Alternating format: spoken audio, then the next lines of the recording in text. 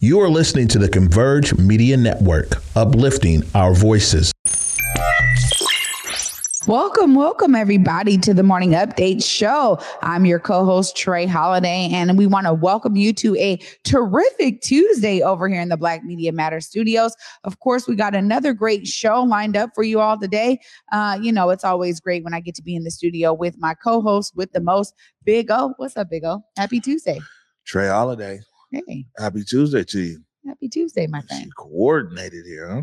A bit of monochrome today. Monochrome. Is that what it's called? Yeah, I guess all same color. Yeah. One color today. I've been monochrome my whole life. if that's what monochrome is. Absolutely. All right. I got you. A great show lined up for you today. I'm leaving a lot of space for discussion about a few things. We start off, man, we're going to talk about inflation. It came out. It's 40-year high. People are paying more for everything. I just tapped in there into the comments, man. Tell us, what are you paying more for right now? See, I don't drive. I can drive, by the way, and I have a license and all that kind of stuff. I just don't own a car because I don't need one to basically do what I do. But I know, like, a lot of people said they're paying a lot more money for things like gas. Gas is through the roof. I was down there in Southern California not too long ago, and it was $90 to fill up the tank, dog. Yeah, no, that gas is hitting different. It makes you really think twice. Do I need to go there? Now you're really like, hold on, let me evaluate, real quick on those prices, man. It's real. Right. We're also going to talk about the Seattle Chamber of Commerce, the Greater Seattle Chamber of Commerce.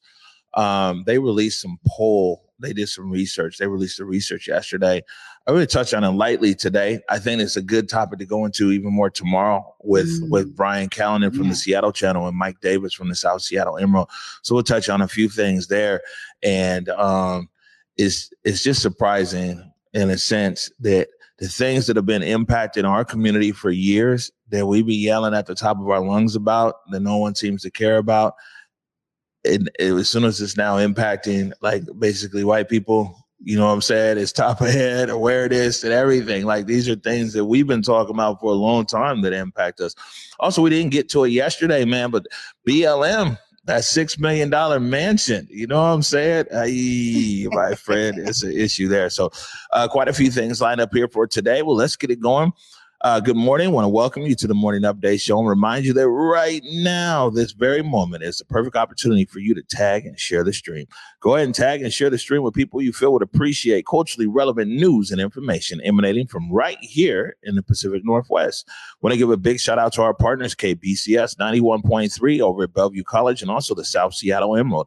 Reminding everybody that you can listen to the Morning Update Show anywhere that you listen to your favorite podcast. Putting SoundCloud over there in the links, but you can also check us out on Google, Spotify, iTunes, anywhere that you listen to your favorite podcast.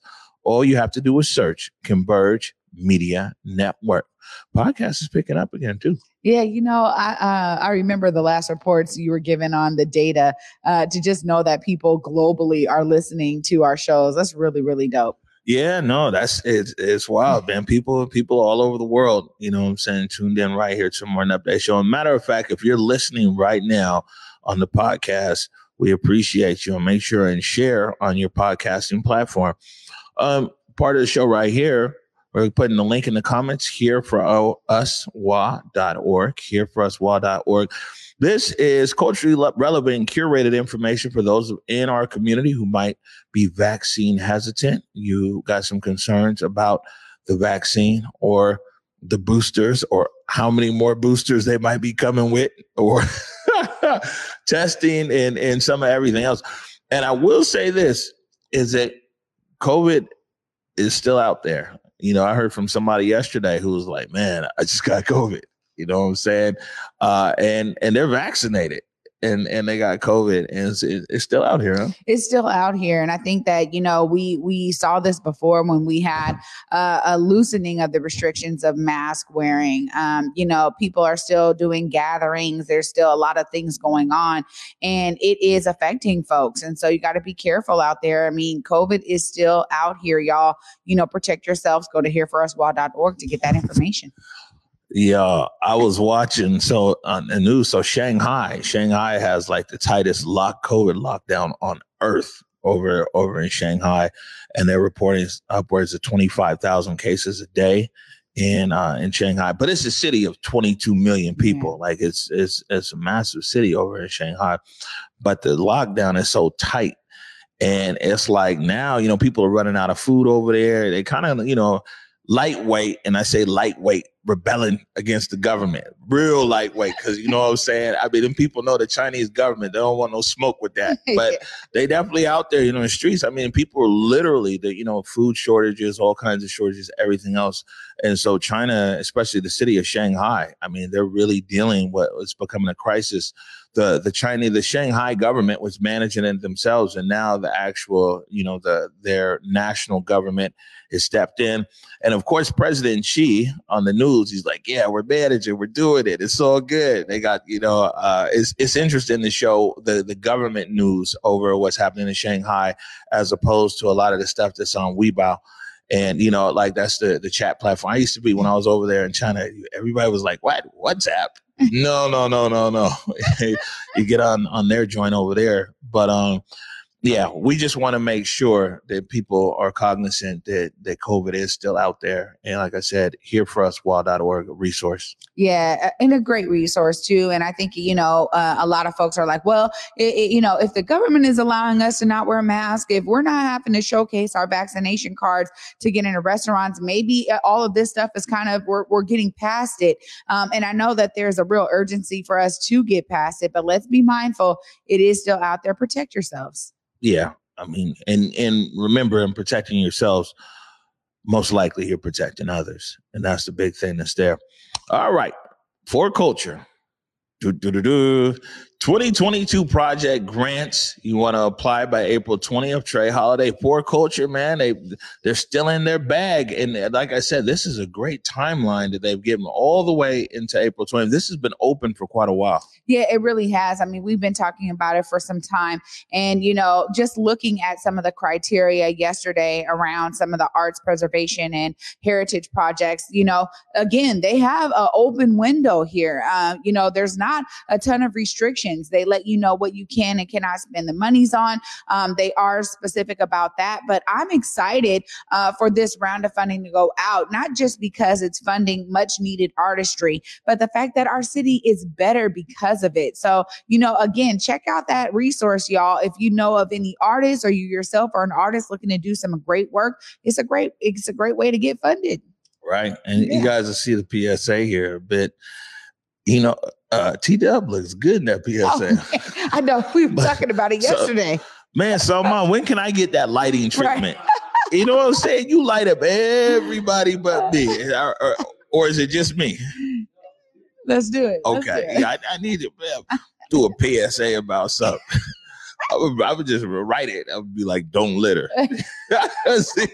see what Salman can do for me.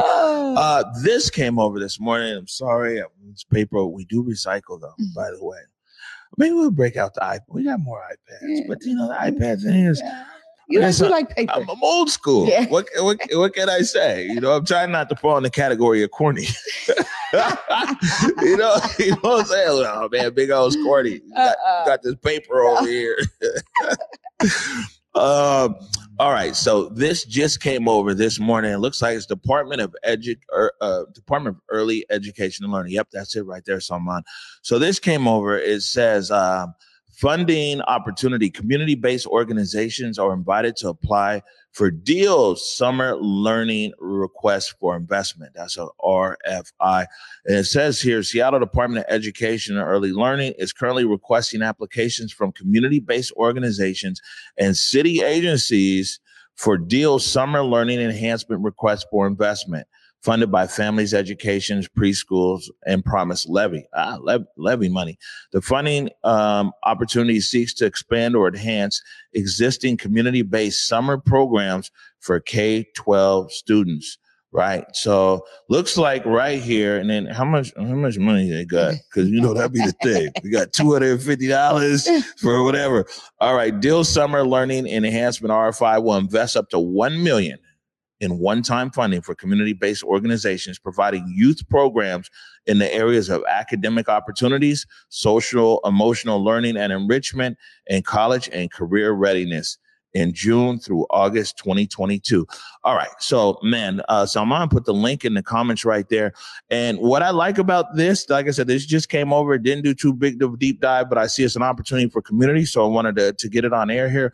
But what I see here is what I do like about what I read is so much investment goes into intervention, which it should.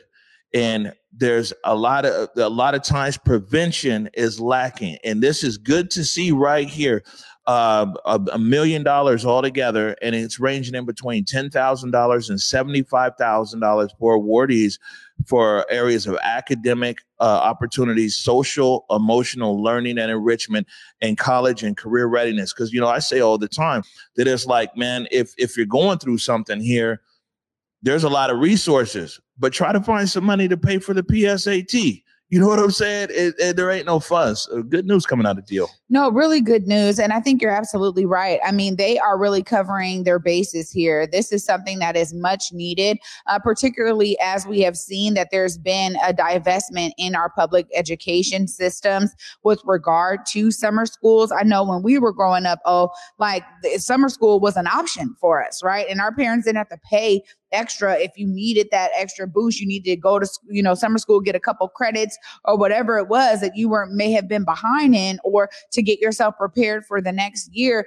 Those were options. And so I really appreciate Deal for, understanding the needs of community. Once again, I think this is a real showcasing of being connected to families and to family needs, which I know is a huge driving factor for Deal. So, again, this is a great funding source. We're talking about college readiness. We've been talking about this educational gap. This may just be, what some of those students need to get themselves prepared. And so I think it's a great opportunity. If you guys know of any community-based organizations that are doing this work, make sure they know about this resource, because, up to $75,000 could go a long way when you're talking about just a summer program. So, not only is it a great resource, but they're really digging into their bag as well. So shout out to Deal for that.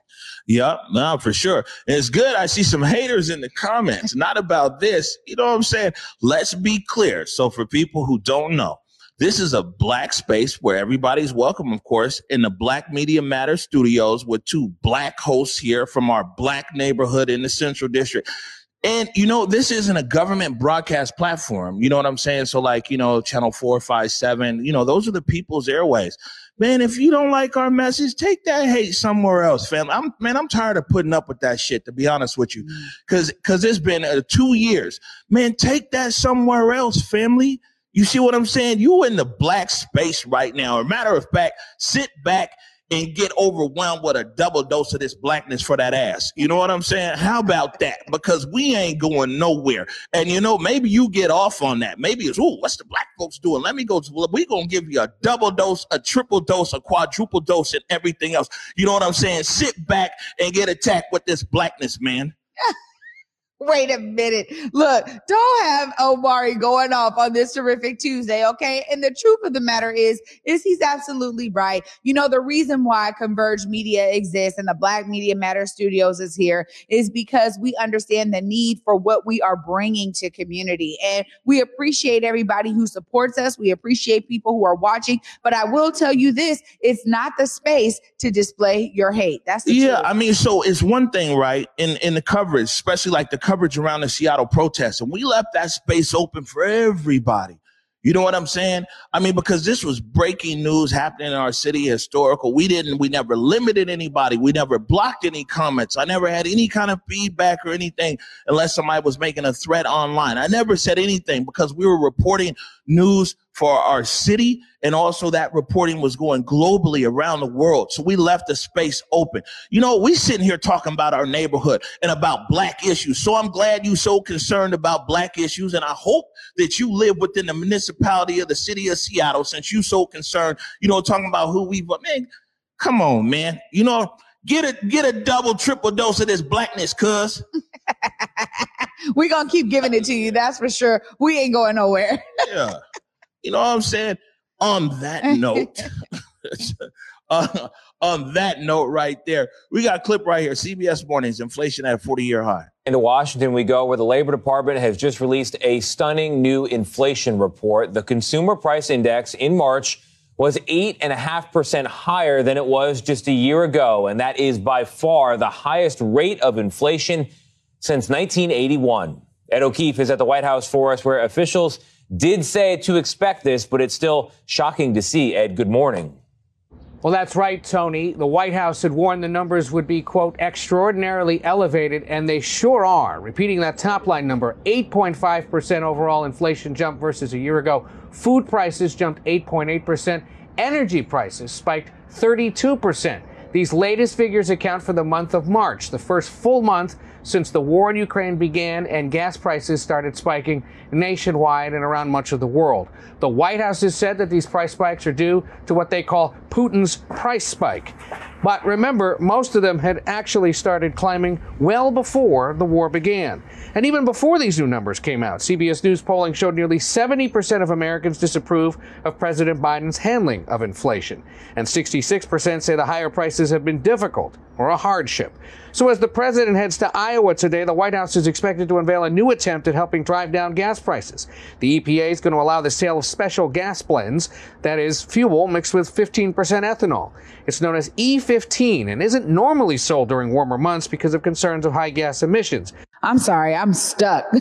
Can you tell? Because here I am thinking, you know what? Now we keep talking about gas prices, the inflation of gas prices with regard to this war in the Ukraine. But the truth of the matter is that, you know, I knew there was something going on with my energy bill. And I'm going to tell you, I was like, wait a minute, are my sons? I literally told them, stop turning on the heat. You guys better grab an extra blanket. You know, like, so I'm over here like trying to figure out if it was just my household, but this is real. Oh, I mean, this is hitting a lot of families right now. I know it's in mine. I'm glad that's generational because I used to hear that too.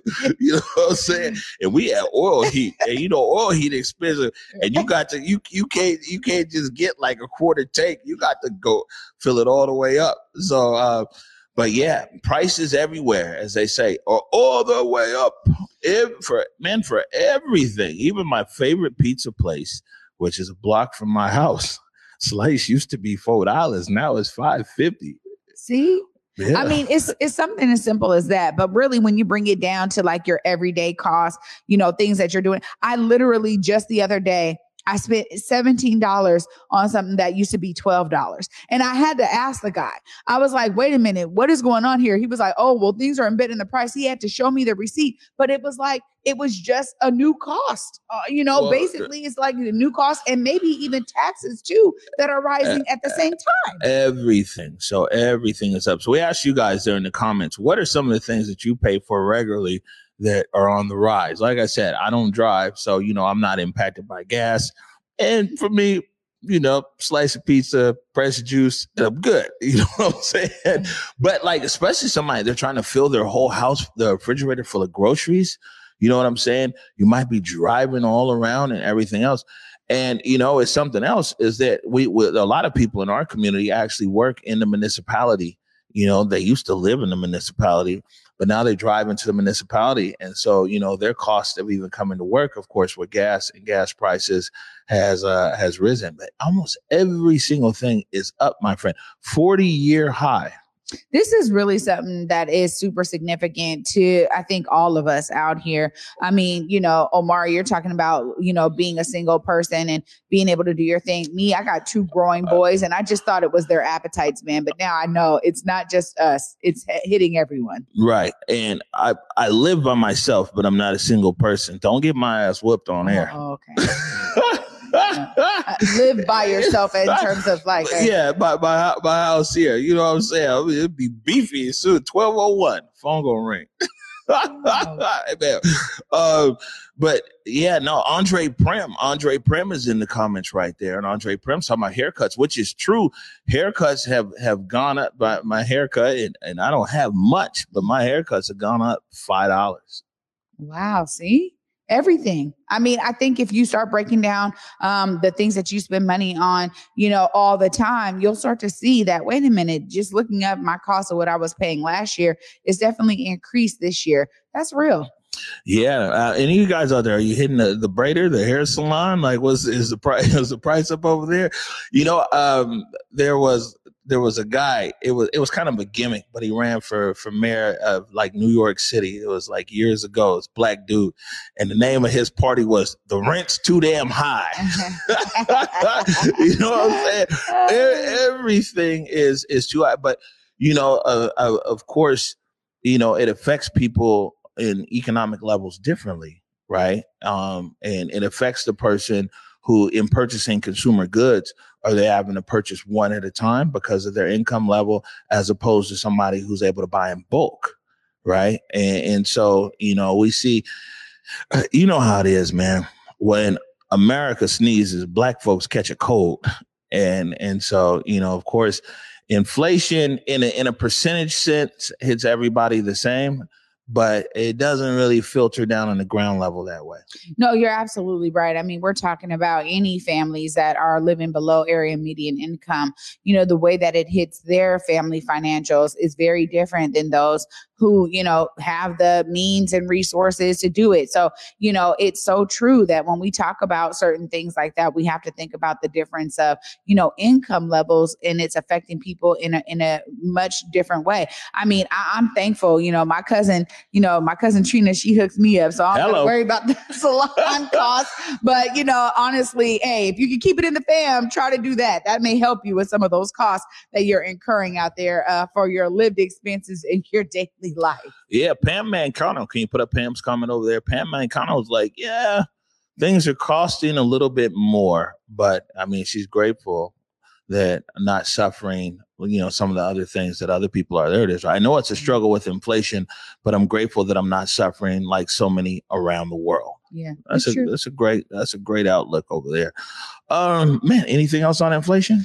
For me, I just think that it's important that we stay on top of it. I mean, we always talk about following the money. Inflation is a part of that. Honestly, I mean, yeah, they taking all the money. It really is. No, it really is. So let's just be mindful here of, how we're spending things and find ways to save during this time. I think it's really important because these spikes, I think, sometimes cause others to wonder what is going to, if something's going to really spike all the way, because it's been going up increasingly, kind of slowly, but sometimes we see a spike. So get prepared for that. All right, good stuff. We got a few things here from Capitol Hill Seattle blog, capitolhillseattle.com.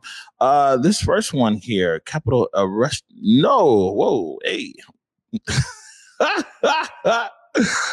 Hello. No, you don't see it? Okay. So, but I'll just mention it here. This is Capitol Hill Seattle. One of Capitol Hill's few black-owned bars and restaurants, go ahead and put that into the link in the comments, is being refreshed under a new owner, and it's still black-owned. They're talking about Paco, right there. I think it's where Madison intersects with not quite Union. Actually, I'm not doing this story justice because we had a great overlay on it. So we're going to move it to tomorrow so we can totally uplift this business. You sure you don't see that overlay there, Chief? No, it's fine. I don't want you to experiment on air. And I will say this, also something from Capitol Hill Seattle blog, maybe. Dick's. Okay, well, he sees Dick's. There it is right there. Okay, so we got Dick's up. So basically, the renovation there, they're not going to open until, so here you go. With plans for early summer reopening of Capitol Hill's Drive-In, Dick's is bringing its burger and shake food truck to Broadway. You know what I'm saying? It's a lot of people, including myself, who be up there. And yeah, man, Dick's isn't open back yet. And so they're going to bring the food truck there to Broadway, and we'll put the link in the comments. But you can find out where that Dick's food truck is going to be on their social, following the Dick's social media. Oh my goodness! So does that mean it's already there, or we're still waiting for it to come? I'm going to have to follow up on this story because I'm going to tell you right now, me and my mom were out here, forgot that Dick's was closed. And mom's like, I think I want some Dick's. I'm trying to take her up there. And I said, I can't believe that I didn't remember that it was closed. And yes, it is closed. So. All right, good stuff. Our man Salman, he was digging in the crates over there. So now we'll go and put this one back up. Here we go. Also from Capitol Hill, Seattle blog. One of Capitol Hill's few Black-owned bars and restaurants is being refreshed under a new owner, and it is still Black-owned. They're talking about Poco Bar and Lounge, and it says patrons return to Capitol Hill establishments after 2 years of the pandemic will find a new and uplifted Poco Bar and Lounge on East Pine under new owner Jesse Rhodes, who continues the spot's history of Black ownership. It says Rhodes and a friend of previous owner Rashida Burnham and longtime patron of Poco purchased the bar from her in early January of this year. Since its purchase by Jackie and Tremel Turner, in 2015, Poco has been one of the few Black-owned businesses on the Hill, including Plum Bistro, where you like to go, Marjorie, been there, that was dope, and Astoria La Spiga, where chef Sabrina Tinsley has become a co-owner. So Poco Bar and Lounge is there. It's been uplifted. It's still Black-owned. Sounds like we finna go get some drink. Sound like, hey, it's time to go hit up Poco, see what else they got on the menu. This is really exciting, honestly, and the fact that there's some intentionality here to allow for this, this Black couple to now step up. And, this is a great story all around. Oh, and, I didn't even know Astoria La Spiga had some Black ownership there too. It's right over there by Plum Bistro. It's another spot to check out. Yeah, no, for sure. And there's we've got some stuff coming up later on this week, and then larger in segments because we're doing interviews. But man, there is a lot of Black businesses, especially by Black women owners, opening up all over Seattle. I was at Inside over there on 4th Avenue. I was at Taswira over there, just a few blocks from us. I was at Norlux, Norlux Candle. We were there. So I've been quite a few places with these new businesses that open up, and they all look fantastic. You know what I'm saying? Oh my goodness. Shout out to all of that Black woman magic. I'm going to tell you, it is so needed in this city to diversify our business owners and spaces where, Black folks are like, look, we want to circulate Black dollars. Let's go ahead and be sure that we are supporting those businesses out there. I'm excited to, maybe have some of them come on and tell us about their stories. Me, it's all about the story for me. Man, and with Trey Holiday luck, she gonna come back with something from all of the spots. You see, it's Trey Holiday. Here's some candles. It's Trey Holiday. Here's this. You know what I'm saying?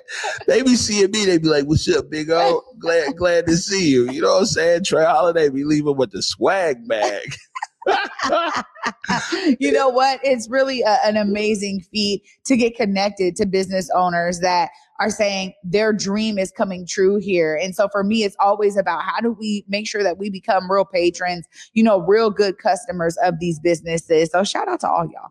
All right, good stuff. We're going to take a break right now. When we come back, we're just going to touch the surface of some of this research that the Seattle Chamber of Commerce put out. You're watching the Morning Update Show. Hey y'all, it's T-Dub once again bringing you the word on art funding in King County. Are you working on an arts, heritage, or preservation project? Well, get that project you've been dreaming of underway today as applications for 4Culture's project grants are now open. Project Grants is one of the largest grant programs 4Culture offers, supporting the creative endeavors of individuals and groups working in the arts, heritage, and preservation. They have a lot of resources available to help you navigate the process, including virtual workshops happening weekly. But I'm going to take a quick moment to break down the 3 categories for project funding. There's funding for art projects. Whether you're an individual or a group, no matter your style or discipline, 4Culture has you covered. Heritage projects fund works uncovering, illuminating, and sharing the rich history that is all around us in King County. So if you're working on an oral history research or an online exhibition, heritage projects can fund it all. And preservation, special project grants are designed to support efforts to preserve and safeguard a historic site or building in King County. This includes neighborhood surveys, landmark nominations, and much more. The deadline to apply is April 20th, so head over to 4culture.org/project grants for more information. As a non-binary Black femme, a lot of my identity is rooted in body. Once the vaccine was introduced, it was really difficult to think in terms of safety as well as autonomy. As a Black American, the relationship with government is very complicated. It's hard to trust. A lot of these conspiracies are really impacting people making a decision, especially with Black folks, to be clear about what we're doing. I think it's just a well-rounded conversation to see what's best for us.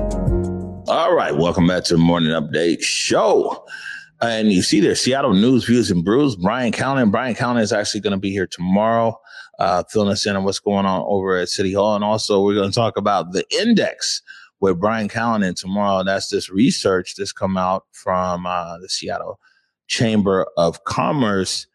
And, a quick takeaway. You put up slide number 1 there. It might say poll 1. Yep, there you go.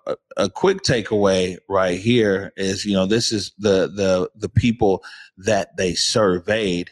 And, when you look at it, of course, it's overwhelmingly Democrat.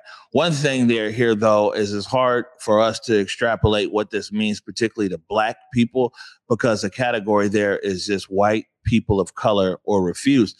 And we often know that people of color, we're excluded from research. We're excluded from a lot of stuff when people say people of color. Now, I'm not damning this particular research, but we can't extrapolate what Black people are saying when this comes out, because it says people of color. And just let the viewing audience know is the next time when you're talking to one of these people, these DEI people at one of these companies and everything, and they're like, oh yeah, our workforce is 27% people of color.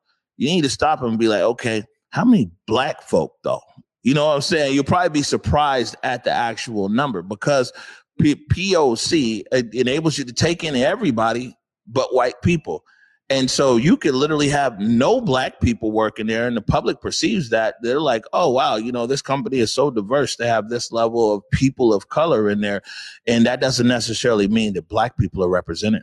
Yeah, this is exactly why even terms like people of color or, terms like BIPOC, they don't really resonate well in terms of identifying, which ethnicities they're talking about. And I think sometimes it really would behoove especially a lot of these data gathering companies out here doing surveys and things like that, to really make sure that they have a metric that is, hey, this is how many Black folks, this is how many indigenous folks we spoke to, how many Latino folks and Hispanic folks we spoke to. That, to me, I think is really where you can get a real sense of what that data means. People of color can mean a lot of different things, and it gets confusing for a lot of folks out there. Right. And so, prefacing that is difficult for us to say what this actually means here to Black people and what Black people are saying and thinking about this. We'll put up slide number 2.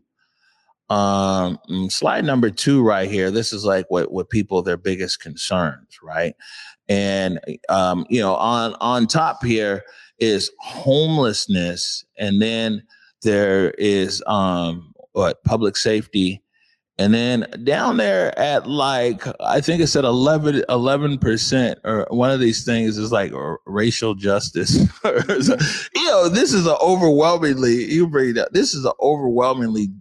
Democratic. They even say it's a Democrat skewed, because it's an overwhelming number of Democrat voters in the city. So to tell you there. And, one of the things that we talk about, and best because you work in community, boots on the ground, a lot of stuff that you do. I talk to a lot of people in community, but homelessness is definitely important, right? And this is a big issue, and I'm not downplaying it. But when I talk to people in our community, I don't hear them saying that homelessness is their number one concern. A lot of people are concerned about their kid getting killed or shot. You know what I'm saying? Or something like that. Or they're concerned about becoming homeless. Yeah. But I mean, that's just what I come across. What do you come across? I think you're absolutely right. And I it's interesting because my data is going to be skewed because I'm talking primarily to Black folks, but you would hear that racial concerns are at the heart of a lot of the other issues. So when we talk about investing in communities, when we talk about treating the whole person, when we talk about, scaling up community rooted solutions that are culturally responsive, what we're saying is that if a lot of these communities where we see kind of crime either not just happening, but maybe it's kind of located, in terms of some of the folks that are getting locked up for certain things, if they actually had the opportunities that were existing in other neighborhoods, we would actually see those numbers decrease. So I think that what I see and what I hear from a lot of folks is how racial discrimination plays out in a lot of these systems with regard to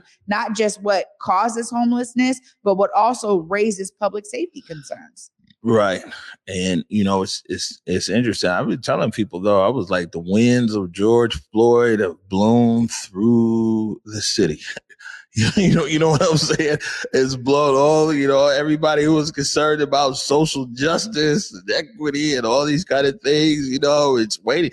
I'm concerned about people who took all these DEI jobs. I think they got job security for the next few years. And then it's going to be like, well, Mustafa, budget cuts, we're going to have to reduce the DEI office.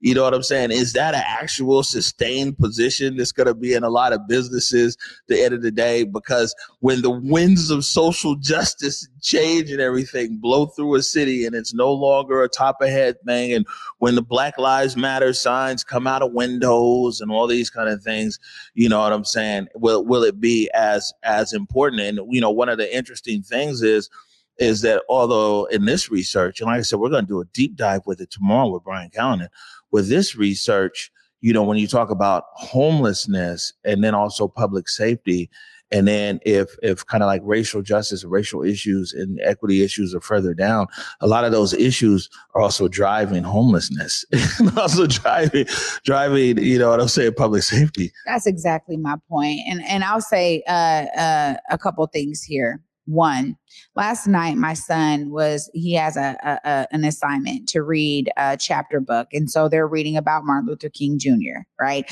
And he was reading aloud to me. And one of the things that really struck me was talking about how, during the civil rights era, people in terms of protesters being arrested, reading it in the newspaper was something very different than seeing it happen on live TV. And the live TV aspect caused many white families and white Americans to understand the huge amounts of racial oppression and how it plays out with regard to people being able to gather, having free speech. So they talked a lot about Bull Connor and the hoses and all this stuff, but the idea that we actually live in a television age, we still live in a streaming age, like Omari was saying, there was something that was striking at the heart of many Americans seeing these protests happen in live time, in real time, seeing it play out on the streets with police and the ways that police were abusing their powers out there. So there's something to be said here, Omari, for when you talk about that wave and that kind of wind blowing through, there's something to be said because you can't deny it when it's right in your face. But yet when it starts to go down, you start thinking that, we're doing okay. We're doing good as a country. We got it together. No, we still don't have it together. And this is why a part of my life will always be pressing for those equity measures because they are necessary. And a second thing I want to say, DEI measures, okay, for all corporate folks out there, don't need to be led by white firms. I'm sorry. The idea that, white people are going to come in and tell you how to diversify, how to bring in equity, how to think about inclusion. That is something you need to really check at the gate. If you have a real hard time finding some amazing Black folks or, indigenous folks or, Latinx folks or Hispanic folks, if you have a hard time finding somebody who's actually lived through it, that can bring their lived experience to the strategy that you're going to implement in your company, let me tell you, you need to search harder because there is something to be said about a bunch of white companies, that hopped on that train that said, you know what, we're gonna do a couple of different courses here on DEI. We're gonna learn, and then we're gonna go get paid buku bucks to teach this around the world. No, it's something that's got to stop. These guys are getting the bag and sit here and tell us how to be more DEI. And just want to give a heads up to any of you companies that are actually out there and you really want to, diversify your business and everything else, or diversify your communications, at least in the Latinx community, man, the Vida Agency, one of our partners over there, in the Black community, the Anchor Group. And, and actually Larry Williams just actually helped publish a multicultural guide over there at the Anchor Group. I told him, you need to call it the Black Guide. He was like, well, this is multicultural because, it's for more than Black folk. I was like, all right, Larry. But the Vida Agency and the Anchor Group, I'm saying, two agencies that are really good right there for people who are sincere about DEI. But I feel like a city like Seattle, them winds is blowing, my friend. And like I said, people who got these DEI jobs and everything else, they're going to find it. Do the budget cuts. We're going to roll this into an HR function, and we're going to, you get it while you can. But I think that what this stuff shows, what a lot of the polling and things that kind of shows, is that the city of Seattle is comfortable when these things don't hit their doorstep. You know what I'm saying? I mean, here I am as somebody, when we go back to 1993 at Garfield High School, and I'm sitting there talking about the murder of June Walker, the murder of Merrick Murray. And then you go to my son, who went to O'Day and was friends with Connor Dasahala. And then we deal with this every day, the shootings every day. So when people are like, people in Seattle are concerned about gun violence and crime and everything, that's because it's now hit your doorstep. You see what I'm saying? We've been talking about this. All of these things where everybody's like, oh, surprise. We've been talking about these things. The things, my friend, that are visible to you today have never been invisible to us. Never. It's just now reaching their door. And as long as even this homelessness issue, as long as the homeless were tucked away under freeways and nobody could see them and everything else, people were like, oh, it's manageable. But now it's your neighborhood where somebody is there. But what about the people who've always been dealing and wanting to confront these issues in the right way, in a just way? But you've been deaf, Seattle. You've never listened to us. It didn't concern you. That was them Black folks. That's them poor people. That's them people on the street who got issues. That's them homeless people. And it didn't concern you. And you went on with your everyday life. Now, all of a sudden, it's at their doorstep.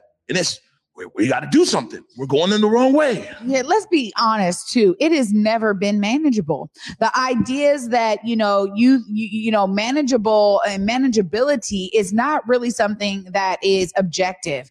It hasn't been manageable for the city. This is why the King County Regional Homelessness Authority is saying, look, for 30 years, there's been some measures that have tried to take place with homelessness. We have to come in and make sure that whatever we do sticks, that it works, that we listen to the people that are out there on the streets, that we understand what their needs are. We have to take a different approach with regard to homelessness. These things have never been manageable. When we talk about public safety, there is a real known fact in Black community in particular, that when the summer comes, man, hide and duck, because those bullets might get to flying. When people get out there and get warm and all of that, that is something that we've dealt with for years. The ideas that now these bullets are flying in your neighborhoods is making you uncomfortable. But let me tell you, Omari is exactly right on this measure, that people in the community who have dealt with these issues have been saying they are an issue. And they're not just an issue for those in the community, they're an issue for the city as a whole. And yet now the city is saying something. And I think one of the biggest things for me, with this data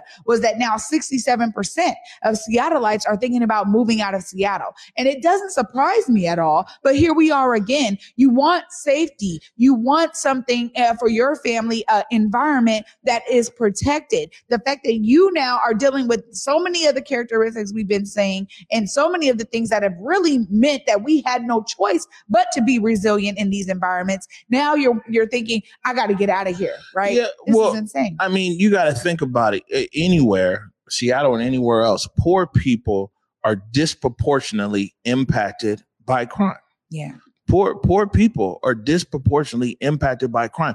But, you know, when people have been asking for resources and be able to address these issues and everything else, you know, it's a blind eye. It's a deaf ear, because that's them poor folk. That's them black folk. Them the homeless people, they're underneath the overpass. They're not in my neighborhood and everything else. Seattle, time and again, always has an opportunity to be proactive about so many things. And we don't, until it hits the doorsteps of affluent neighborhoods. You know what I'm saying? You can go back on Converge 3-4 years, and we say the exact same thing. 3-4 years. We've been saying the exact same thing here. So, you know, and of course, with the same impacts that are now coming out with all these people saying this and that and their dissatisfaction, a lot of people, you got to tell people you on set, Trey Holiday. a lot of people are coming, you know, and it impact. Imagine how many businesses in our community have been impacted for years. They've been impacted by all of these types of things. So like I said, it's, you know, I mean, it's some research here, you know, 90 slides. So we're going to give it a deep dive into it. And like I said, we'll discuss it more tomorrow with Brian Callanan and everything else. It is good to see, no matter what, you know what I'm saying, a polling sample of what people are thinking and everything else. Like I said, people of color are put into one box. We can't really extrapolate what that means for us, for black people. But all the same, it is good to be able to get these snapshots. So it's what, you know, the people they surveyed at least are thinking. Well, it is good for us to understand it. I think it also really speaks again to so much of what we're pointing out here, that, you know, this is something that is not really news to Omari or I or many in our communities with regard to how it's hitting everybody else. These are things we've been living through. That my hope is that maybe through this polling, and now everybody's saying it, let's see what kind of resources flood into the solutions. I don't know. Yeah, but I mean, look, playing a game, man. You know, and that's why I told people yesterday, you better watch this 30 million on this participant. Yeah. Man, the winds are blowing in a different direction. You know what I'm saying? Mayor Durkin put up that 100 million, and you know what I'm saying? That's out on the streets. There's another 30 comes to participatory budgeting. We'll see what happens with this budget. There was a lot of stuff that's going all kinds of different directions. We'll see if there's a firm, you know, I mean, what Mayor Durkin said at the time was a 10-year commitment, $1 billion over 10 years, an actual investment. And in over 10 years, you're going all the way upstream. And a lot of causations is the word of a lot of things that we see here. And, you know, a committed investment in our community and everything else. But, you know, like I said, we know the winds change, and well, you know, no, you're absolutely right. You even talk about what we were just talking about too, the difference between, you know, intervention versus prevention. We are talking about really resourcing some things upstream. I think you're absolutely right. And that was one of the things that I know Mayor Durkin was saying back then. This is something that has to continue with Mayor Harrell at this point. We need to be able to see that real commitment to resourcing the community to really ensure that these sustainable solutions come up to scale. That's something that I think is still necessary. Right. I mean, I got to wonder, people say the homelessness is number one, is top of mind there. I won't go too far out there because I'm not an expert on homelessness, but we do have a lot of them around us that we could tap into. But it'd be interesting to see is how many people fell through that system and onto the streets. Yeah. Because, you know what I'm saying? Maybe when people were like, hey, this is something we really need to fund. This is a safety net to keep people in their house. You know what I'm saying? So they're not evicted or they don't lose their home and end up on the street. You know, a lot of stuff we're doing in reverse, because when it's poor people who are asking for resources in real time to address something, the sense of urgency isn't there with the rest of the city. Yeah. You see what I'm saying? It's only when they're impacted. Now it's the sense of urgency. It's just like Seattle could have been making a big time investment in community for a long time, but it took that sense of urgency in the Seattle protest for that $100 million. And I would tell people at home, man, you got to follow this You know what I'm saying? And I'll tell everybody who's working out there, them DEI jobs, man, you better do it while you can, because the winds of change is blowing. And I don't know how big your DEI department and budget is going to be 5 years from now. You're absolutely right. So many people in DEI spend a lot of time trying to explain to white men in power that there is a need for them to just do this work. And so shout out to those of you that are doing this work, because it's so necessary. It is much needed in our communities. And I know there's a lot of slack you get just for trying to educate people who have had these veils over their eyes for so many years. And now they're really trying to understand it, but it's still a barrier there. And it's so much education. You need to send me some people so I can send some more people too, because, at this point, people hit me up and maybe they're saying that they want to work with Converge or this and that. And then, for like a year, it was me educating people. And I'm like, man, I'm spending my time here educating you. Come on, man, cut it.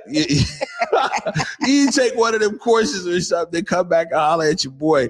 You know what I'm saying? Yeah. So, like I said, research is interesting, but unfortunately for us, a lot of us in the Seattle's Black community, none of the things that are out there are new. You know what I'm saying? The fear of being homeless or unhoused has always been top of mind for us.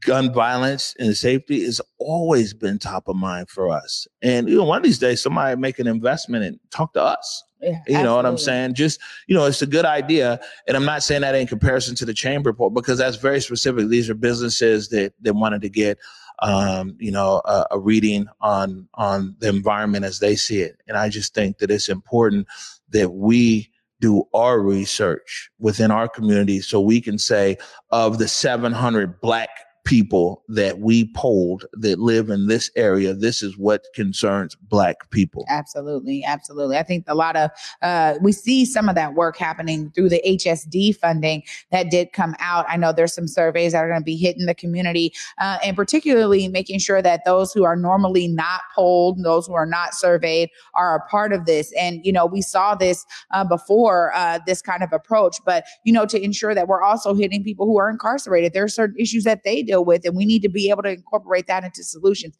So we'll see as that hits the streets. All right, good stuff. We're gonna take a break right now. When we come back, we got a few announcements. We're gonna get out of here. You're watching the Morning Update Show. When COVID first hit, I was very afraid. There was so much things that I had to keep inside because I didn't know where to place my feelings. Most of my information for COVID is from my own research. I'm a doctor in educational leadership. And when the FDA approved Pfizer, it helped me realize that the vaccination is healthy. We don't want to be left behind because we're not taking the vaccine, but we want to get as much information as possible so that we are putting ourselves in better hands and not at great risk. All right, welcome back to the Morning Update Show. We were saying, these discussions. Who phone is that? Look, we digging today. No, mine's on Do Not Disturb. Okay. If you are texting me, man, this is good. You were just saying this is like back in the old school. We just shouldn't be discussing something. Yeah, we never know how these discussions are going to pop off, and especially when we get to getting in the comments, because that can take us somewhere else as well, because other things need to be addressed. But I really appreciate this. I remember how we just had headlines and we would just talk about it. People really got to know our personalities that way. Early days of the Morning Update Show. Yeah, I mean, it's the Morning Update Show. This is where we taking it back one way or another. But the Morning Update Show. So before the Seattle protests, where we opened up our platform to everybody, Morning Update Show used to actually stream on my Facebook page. Yeah. You know what I'm saying? You had to come to my page. And then with the Seattle protests, we moved the Morning Update Show to the Converge page. And of course, we opened it to everybody. We didn't block anybody, didn't restrict anybody, no comments, no anything.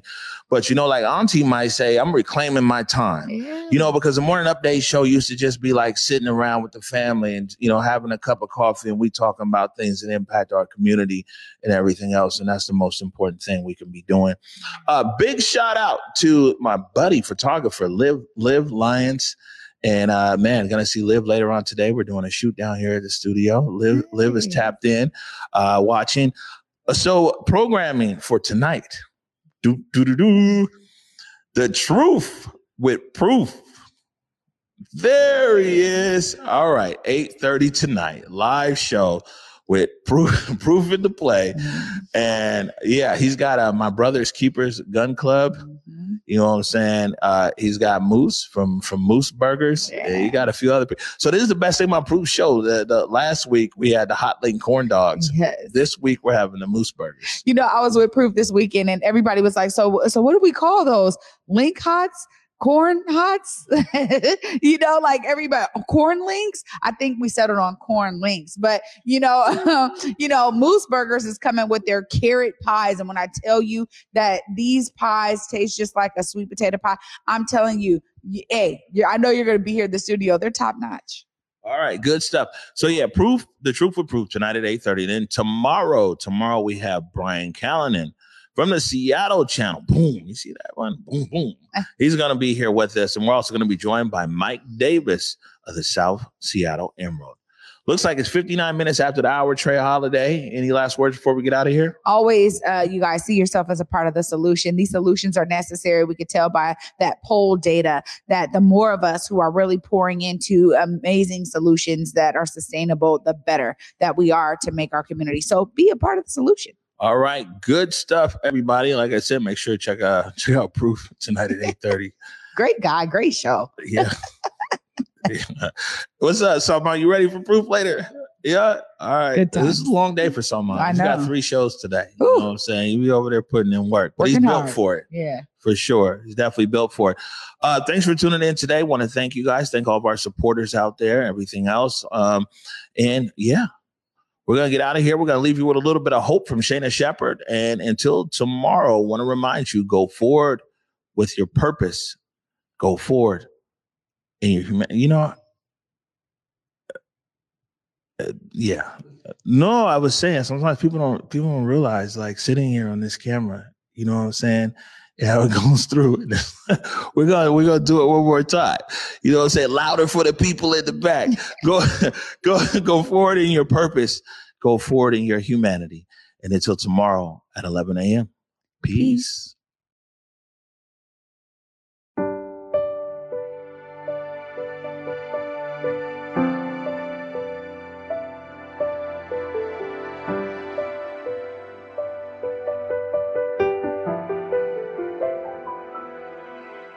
What do I see through a lens of fear? 1,000 little steps to go. What do I fear after all these years? Lord knows I don't even know. I've been running on the edge of a sundial, sleeping in the shadow. I've been begging you to see me, then hiding beyond the unreachable. Looking out left on a right-hand turn, just trying to make a deal. A lazy shoes and love is a love that turn. That's the kind of food that heals. I've been searching for the end of an era, waiting to be ready. The world is bigger than a moment. Be steady, that's how you can feel it's real. But I feel naked.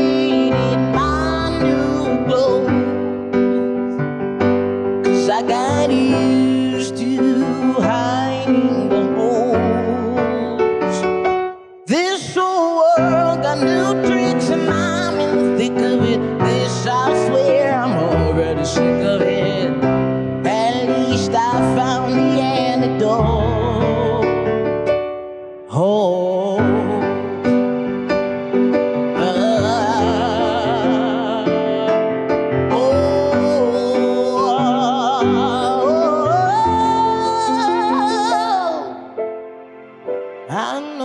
No one is a shadow. I know no one is a shadow.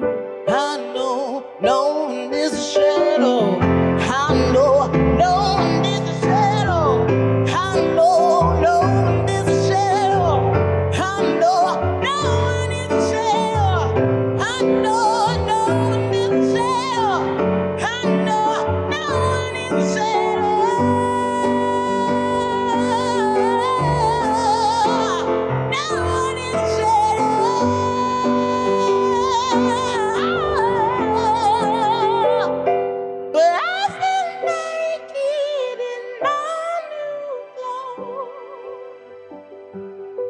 got used to hiding the hole. This whole world got new tricks and I'm in the thick of it. This I swear I'm already sick of this world got new tricks and I'm in the thick of it. This I swear I'm already sick of this world got new tricks and I'm in the thick of it. This I swear I'm already sick of it.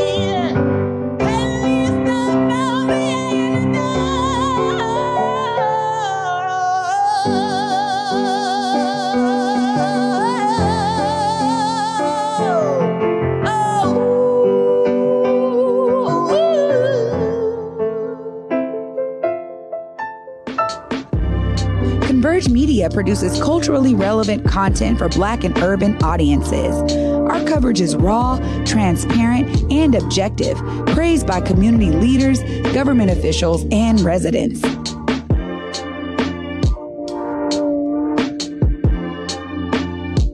Support Converge Media today via Venmo, Cash App, or PayPal at Converge Media.